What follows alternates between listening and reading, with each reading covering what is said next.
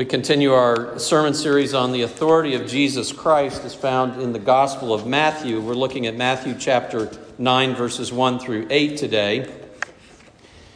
The first verse here is probably more properly aligned with the passage that came prior to this.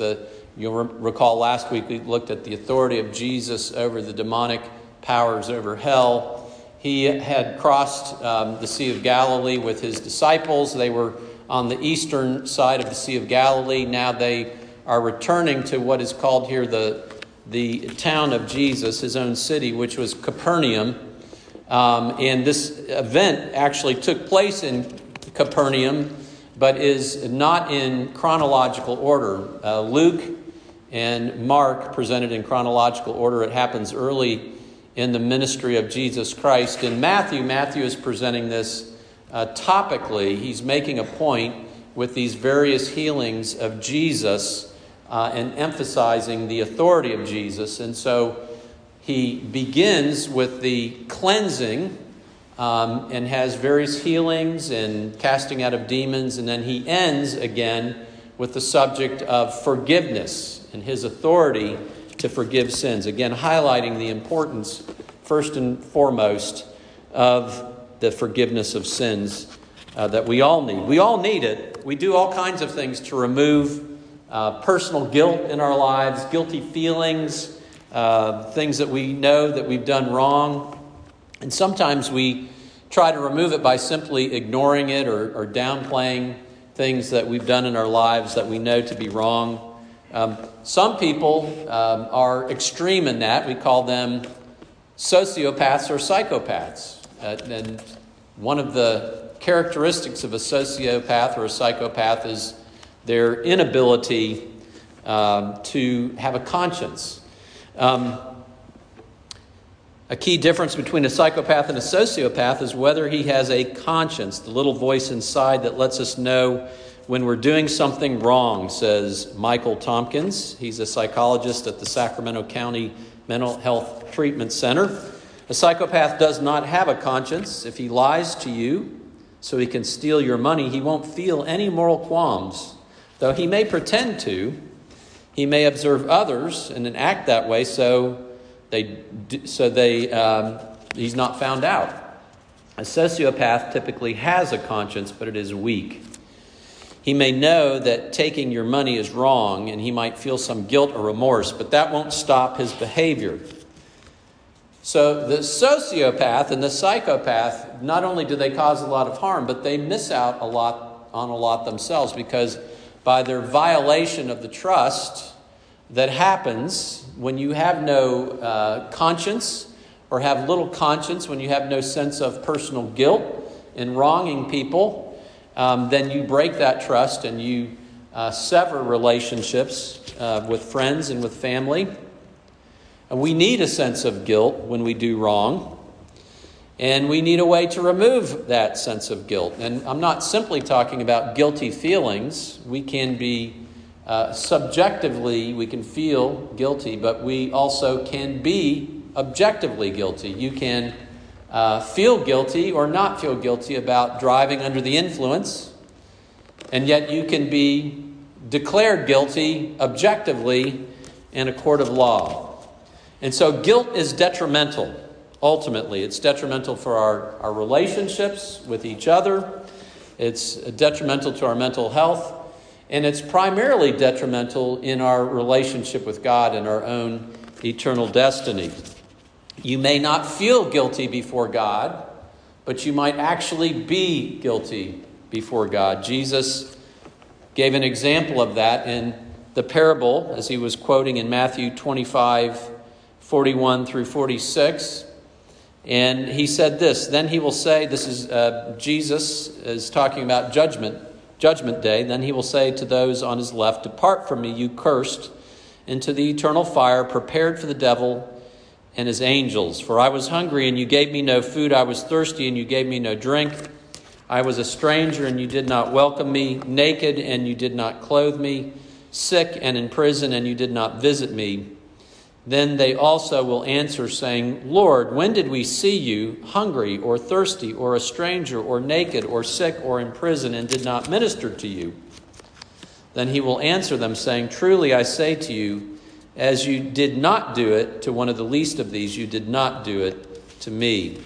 And these will go away into eternal punishment, but the righteous to eternal life.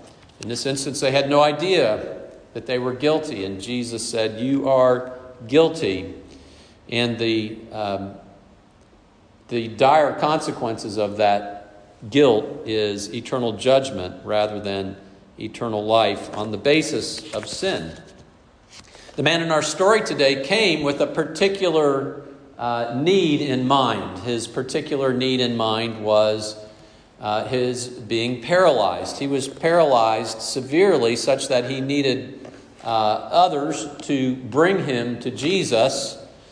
And so he came expecting to be healed, and he knew that Jesus had the authority to do so.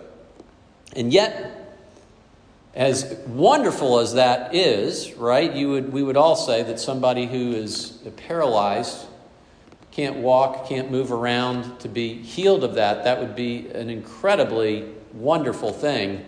What Jesus gives the man is something far greater than that. That is the forgiveness of sins.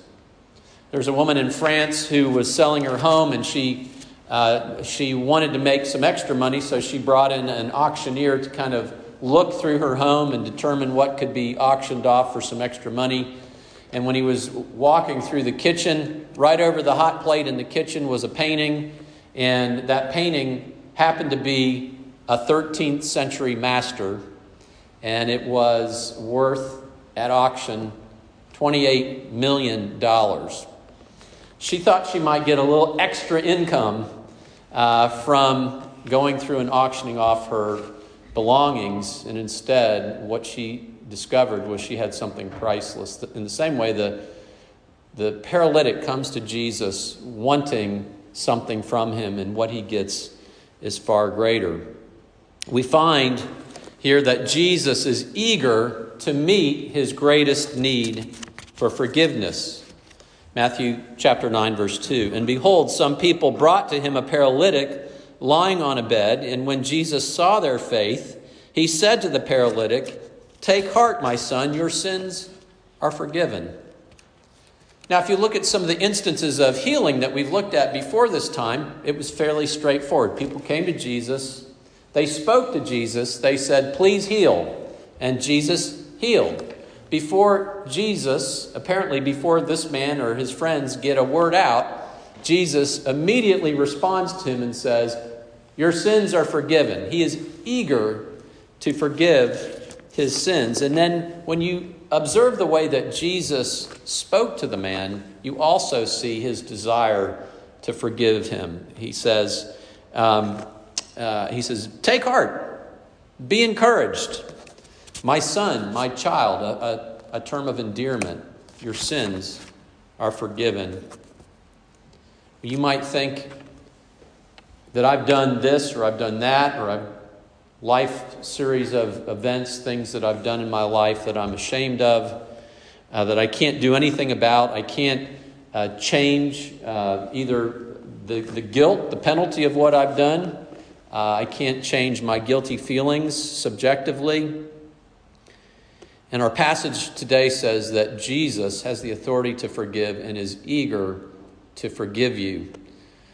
I was traveling, as I've mentioned before, after college and up in the mountains working at a camp and hunting camp, and there was a cook there, and he had related to me over my time there things that he was not very proud of that he had done in his life, one after the next, after the next, after the next. And I began to speak to him about how Jesus came for that very purpose, to pay the penalty for the things that he had done wrong, if he was willing to admit his sin and come to him for forgiveness. And his response to that was, I'm too far gone.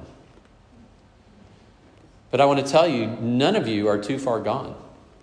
Whatever you've done, Jesus is eager to forgive. Jesus sees the people and the paralytic, and he sees the faith. He observes something about the faith of the paralytic. It's not simply a faith to heal. It's a faith beyond that is a true saving faith. In a few minutes, I'm going to talk about the comparison between the way that Jesus addresses the man and the people that came to him in faith and the heart attitude of the scribes. And we know from the text that Jesus is able to peer into their heart motivation and attitude in a way that is beyond simply looking at the externals. He sees their faith. He says, "Take heart, my son, your sins are forgiven," because that's why Jesus came. 1 John 3:5 says, "You know that he appeared in order to take away sins." In 1 John 1:7, we read, "The blood of Jesus, his son, cleanses us from all sins." Now, how was it that Jesus was able to declare, "Your sins are forgiven"? If the blood of Jesus takes away our sins, and Jesus had not shed his blood on the cross, if he had not died on the cross, how could his sins have been forgiven? The Apostle Paul deals with that same question in the book of Romans. He's writing to a Roman audience, a Jewish audience, and they're asking the question, well, if this is true, if Jesus is Messiah, and I'm saved on the basis of what the Messiah has done in his life and his death and putting my faith in him, then what's the status of all my forefathers, all my relatives that came prior? Are they lost because Jesus has come now? He says in Romans chapter 4, verse 1, after making the declaration that every single one of us have sinned, he said, "What then shall we say was gained by Abraham, our forefather, according to the flesh?" So he's looking back thousands of years to their ancestor Abraham as an example. "For if Abraham was justified by works, he has something to boast about, but not before God. For what does the scripture say? Abraham believed God, and it was counted to him as righteousness." And later in the chapter, verse 23, he says, "But the words 'it was counted to him' were not written for his sake alone, but also for ours. It will be counted to us who believe in him, who raised from the dead Jesus our Lord, who was delivered up for our trespasses and raised for our justification. Therefore, since we have been justified by faith, we have peace with God through our Lord Jesus Christ." Paul's argument was that the Apostle Paul had faith. It was a faith that anticipated the coming propitiation. That is a big word that means the wrath of God that was averted from our sins and from us and placed upon Jesus, the sacrifice, who took our guilt and bore it. And so his displeasure has been removed from us. And now we have reconciliation, a God who delights in us. And just as those in the Old Testament looked forward to the time of Christ, we look back to his sacrifice. The sins that were committed beforehand, God did not bring into account, and waited for the time of Christ, which those sins were accounted for on the cross. And so Jesus saw their what? He saw their faith. And as I said, it wasn't just a faith for healing. It was this kind of quality of faith that Abraham, their forefather, had. He says to in response to the scribes, the religious leaders in verse 3 say, "This man is blaspheming." Well, why? Because Jesus said, "Your sins are forgiven," and only God can forgive sins. And so they said he is blaspheming. Now, note how Jesus responds to them. He doesn't say, "You know, guys, I can appreciate this because you are coming from a theological perspective that's accurate. Only God can forgive sins. You're misunderstanding me here, so let me just explain it to you. For your benefit, I am God, and so I can forgive sins." He doesn't go through all that. He says his evaluation is that their hearts or evil? Why do you think evil in your hearts? So just as he was able to evaluate the type of faith that the paralytic had, so he is able to evaluate the doubt of the scribes, doubting Jesus and thinking evil in their hearts. So come to Jesus in faith for forgiveness, and you will receive it, because Jesus has authority to forgive sins. He had authority on earth to forgive sins, we read here. And he demonstrated it by his healing. Verse 4, but Jesus, knowing their thoughts, said, why do you think evil in your hearts? For which is easier to say, your sins are forgiven, or to say, rise and walk? But that you may know that the Son of God, the Son of Man, has authority on earth to forgive sins, he then said to the paralytic, rise, pick up your bed, and go home. And he rose and went home. It says specifically here that the Son of Man has authority to forgive sins. Now, maybe you've been told this neat and tidy distinction. I know I was told this growing up, that references in the Bible to the Son of Man related to Jesus highlight his humanity, and the Son of God highlight his deity. And the reality is that's not that simple. We have, for instance, in the Old Testament, the prophet Ezekiel is referred to as Son of Man. In other words, he's a man.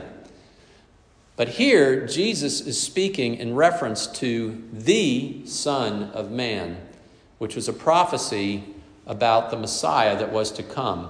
And we learn of the nature of this Messiah in this vision that is communicated to us in Daniel chapter 7, verses 13 and 14. I saw in the night visions, and behold, with the clouds of heaven, there came one like a son of man. And he came to the Ancient of Days, and he was presented before him. And to him was given dominion and glory and a kingdom, that all peoples, nations, and languages should serve him. His dominion is an everlasting dominion which shall not pass away, and his kingdom one that shall not be destroyed. The Son of Man appears before the Ancient of Days. Jesus, the second person, the Son of Man, the second person of the Trinity, appears before God the Father, the Ancient of Days, in this scene, and he is given authority, just as we've been learning in Matthew. He's been given authority over the nations, and here he has been given authority to forgive sins. He declares it, not just in heaven, but the Son of Man has authority on earth to forgive sins. Jesus will come to judge, and Jesus can forgive. He is, in effect, in this exchange here saying, I am the Messiah, and I have come with authority on earth to forgive sins. D.A. Carson of this passage said, in the forgiving of the paralytic, the kingdom of David's son, who came to save his people from their sins, has dawned. The future judge has come on earth with the authority to forgive sin. This is the authority of Emmanuel, God with us, sent to save his people from their sins. And so he demonstrated his authority to forgive sins by his authority to heal.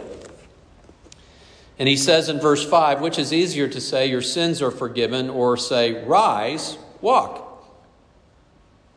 Well, which is it? Which is easier to say? Your sins are forgiven, rise, walk.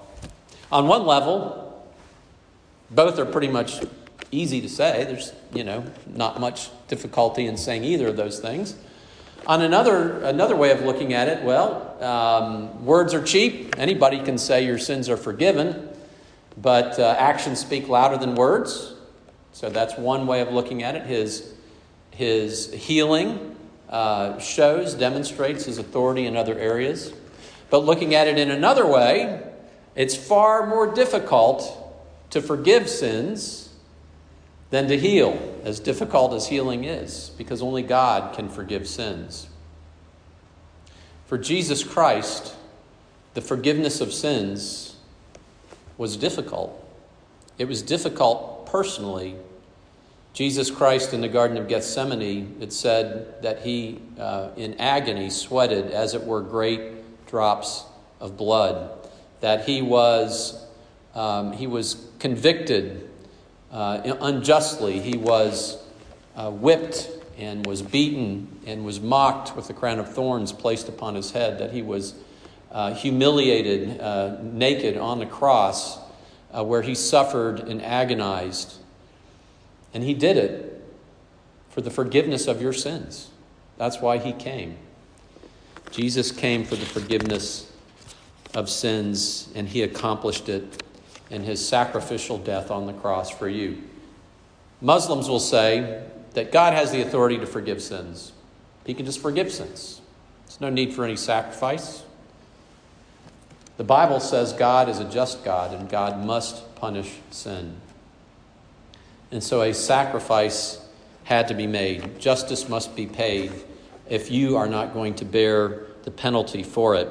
The author of Hebrews, looking back to the Old Testament signs of sacrifice that pointed to the once and for all sacrifice in Jesus Christ, says, "For it is impossible for the blood of bulls and goats to take away sins. Consequently, when Christ came into the world, he said, 'Sacrifices and offerings you have not desired, but a body have you prepared for me. In burnt offerings and sin offerings you have taken no pleasure.'"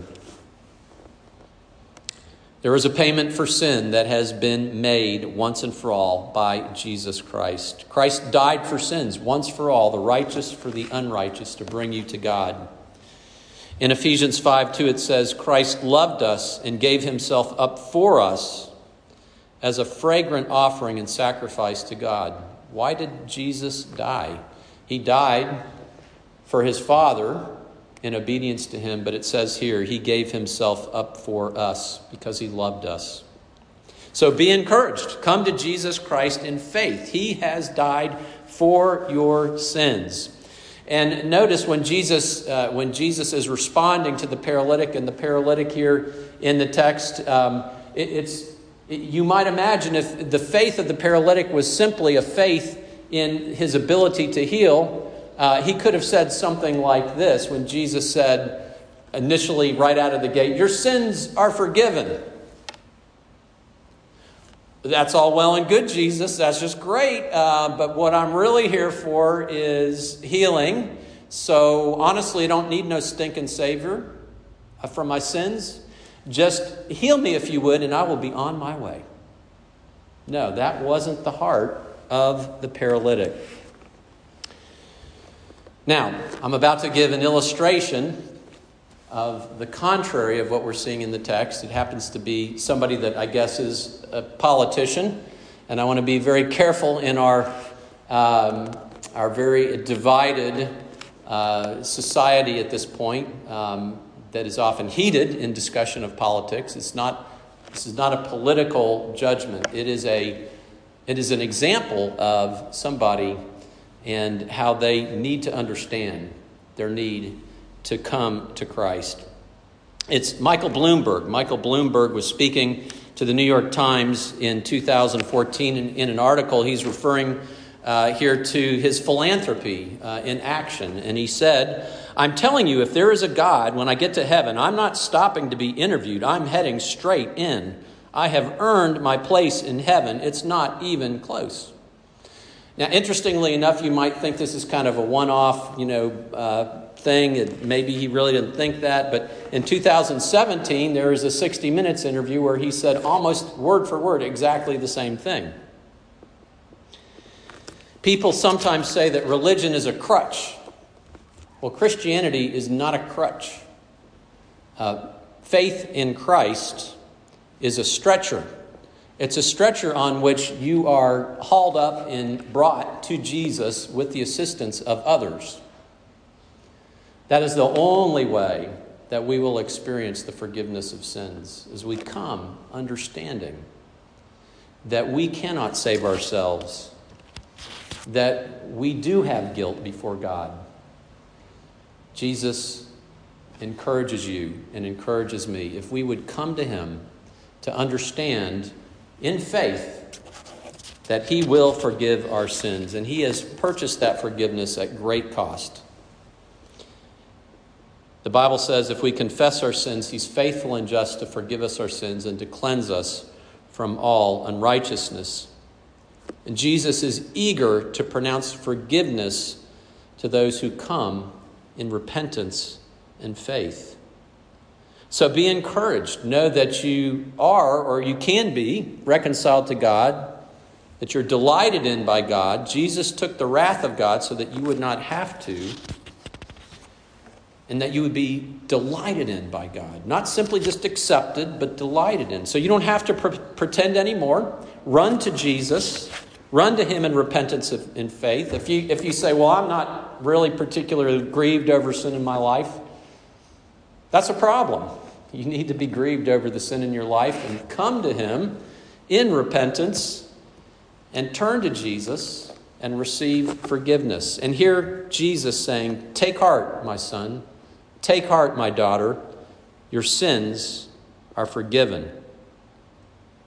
So come. Come like the paralyzed man came. Come to Jesus, just as I am, without one plea.